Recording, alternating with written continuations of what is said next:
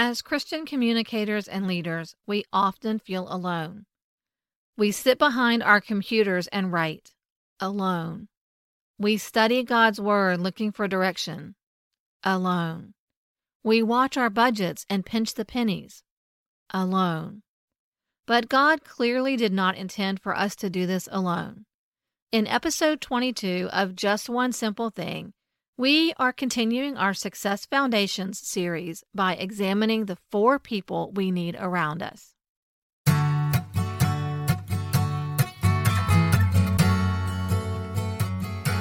Hey friend, welcome to Just One Simple Thing, the podcast where we find the intersection of practical solutions, biblical truth, and creativity as you lead in ministry and business. In order to make an impact, you have to take action, even when you aren't 100% sure what God is up to.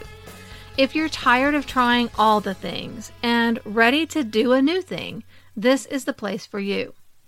I'm your host, Krista Hutchins, a project manager, coach, wife, mom, encourager, and friend. In each episode, we tackle a specific issue keeping you stuck as you chase after your God dream, and give you just one simple thing to help bring clarity to your swirl of creative ideas. Now, let's go solve a problem. Throughout the Bible, God surrounded leaders with strong people to share the load. Paul had Silas, Barnabas, and a host of others who shared his missionary journeys. David had Jonathan, his best friend and covenant brother. Even Jesus was given 12 mostly faithful men to serve with him. But these close associates were not meant to provide only companionship, although that was an important part of the relationship. The people surrounding these biblical leaders each served a specific purpose in the ministry. They had a role to play that was built on their personal strengths and passions, and they filled a gap that the leader could not fill on his own. If you're straining under the load and feeling isolated and alone, maybe it's time to find the people who can fill your gaps. And while your specific needs may be different, there are 4 types of people that most leaders need around them. Moses had all of them. Number 1, the partner. When God came calling at the burning bush, Moses gave him a long line of excuses and limitations. Who am I to do this big thing? Who do I say sent me? What if they don't believe me? God patiently answered each question and gave Moses powerful signs to display to the people. But then Moses said to the Lord, "Pardon your servant, Lord. I have never been eloquent, neither in the past nor since you have spoken to your servant. I am slow of speech and tongue." Funny, Moses seemed to speak pretty quickly when he was listing his excuses, don't you think? God gave Moses a partner in Aaron. And whether Moses really was not eloquent, or it was just his perception of himself, Aaron filled a specific gap for Moses. In the next several chapters of Exodus, Aaron was by Moses' side for almost every important event. He started out as Moses' mouthpiece, but along the way, things changed. Aaron became recognized as Moses' partner. Not only did he speak for Moses, he also bore the responsibility of leading the Israelites. Imagine if Moses was bearing all of those whining, complaining people alone. Often, when we're following God's leading in our ministry, other people may not like it. They may disagree with the direction we're taking. So a partner who has our back is a critical member of our team. A partner doesn't necessarily have to be part of the day-to-day operations and activities. A partner can be an accountability partner, a critique partner, or someone that you collaborate with regularly. It's helpful to have someone else who knows your work at a deep level and will give you honest and meaningful advice and feedback. The second person Moses had was the mentor. We all need someone who's a few steps ahead of us who'll share their experiences and wisdom. Moses had his father-in-law, Jethro. In Exodus 18, Jethro displayed the characteristics of a good mentor. They had a close personal relationship. Jethro was wise and stable, and he was respectful of Moses' position. He celebrated victories and showed care and concern when he saw Moses was in over his head. Jethro provided practical advice with an actionable plan and then stepped back to let Moses lead. If you're looking for a mentor, don't be afraid to reach out to someone you respect. It could be a more seasoned leader or a coach, and they don't have to be miles ahead of you. In fact, often it's easier for someone just a few steps ahead to remember what it felt like in your stage of the journey and offer current, timely guidance. Moses also had an apprentice. A good leader identifies and grows someone to take her place. This ensures the longevity and stability of your work. It also allows you to grow and move into new areas when there's someone who can take over what you've been doing. Moses found such a person in Joshua. Joshua first shows up on the scene to lead the Israelites in a critical battle against Amalek. But later references tell us that Joshua had been Moses' aide since his youth.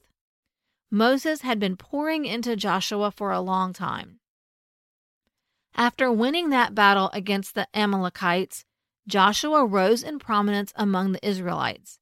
He went up on Mount Sinai with Moses to receive the law and commandments. He was one of the scouts who went to check out the Promised Land. After holding increasing responsibility among Moses' leadership team, God instructed Moses to anoint Joshua as his successor in the presence of the elders.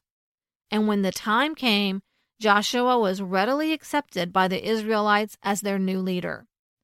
Moses invested in Joshua for years.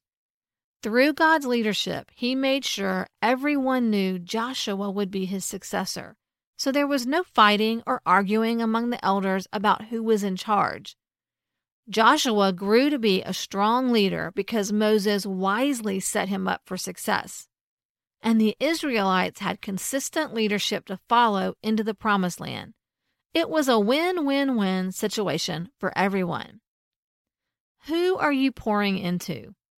It may not be someone who could actually take your place, but sharing what you know with others is an important part of your growth as a leader. Moses also had an unsung hero. Oh, how I love Hur. What? You've never heard of Hur? Well, that's not surprising. He doesn't get many ats or likes, but he was there for Moses in one of his most significant events.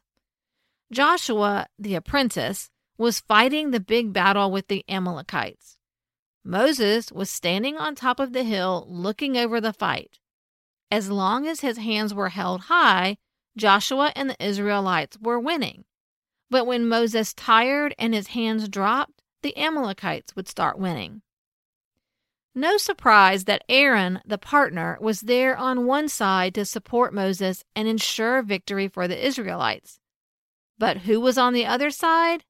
You guessed it, our unsung hero, Hur. Where did he come from? We don't really know. He's only mentioned a couple of times, but both times he was with Aaron. If Aaron was the partner and Joshua was the apprentice, I like to imagine Hur as the behind-the-scenes support guy. The one who took care of the little details that the flashier guys overlooked or didn't have time for.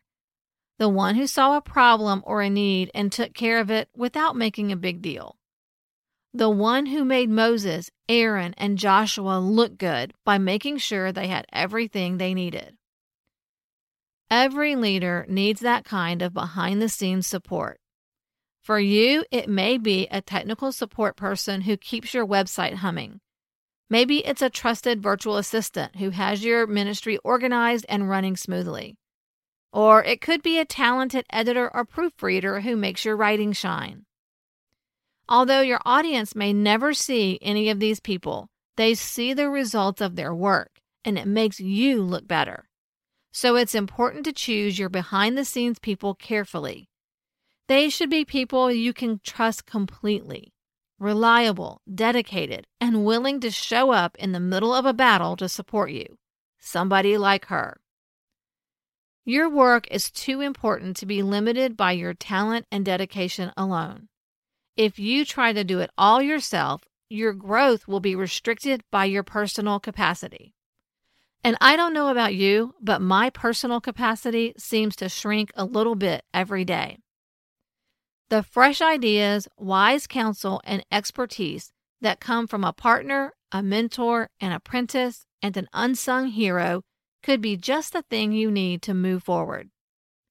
If Moses needed them, I figure we probably do too. For your one simple action step, look at your ministry or business and identify these 4 important people. Depending on where you are, one person may be filling multiple roles, or you may be missing one entirely, and that's okay. Now that you're aware, you can be on the lookout to fill that gap. On your social media, give a shout out to your people and use the hashtag #JustOneSimpleThing. I'd love to get to know you and your team better. 4 success foundations down and 2 to go. Follow the podcast on your favorite platform or subscribe on my website at doanewthing.com/episode 22 so you don't miss the rest of the series. Before we run off, let's do a little check-in. Here we are near the end of another month.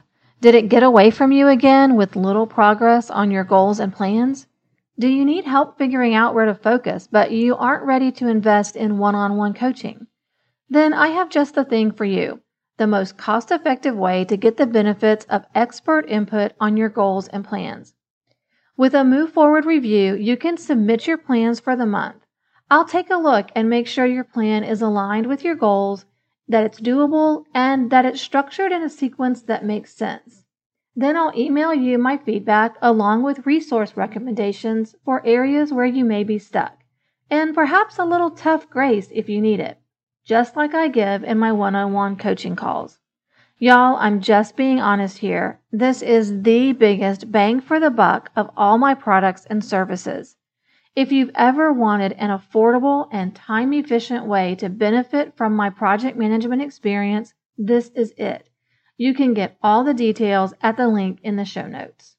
And remember, clarity comes from action, and action can be just one simple thing.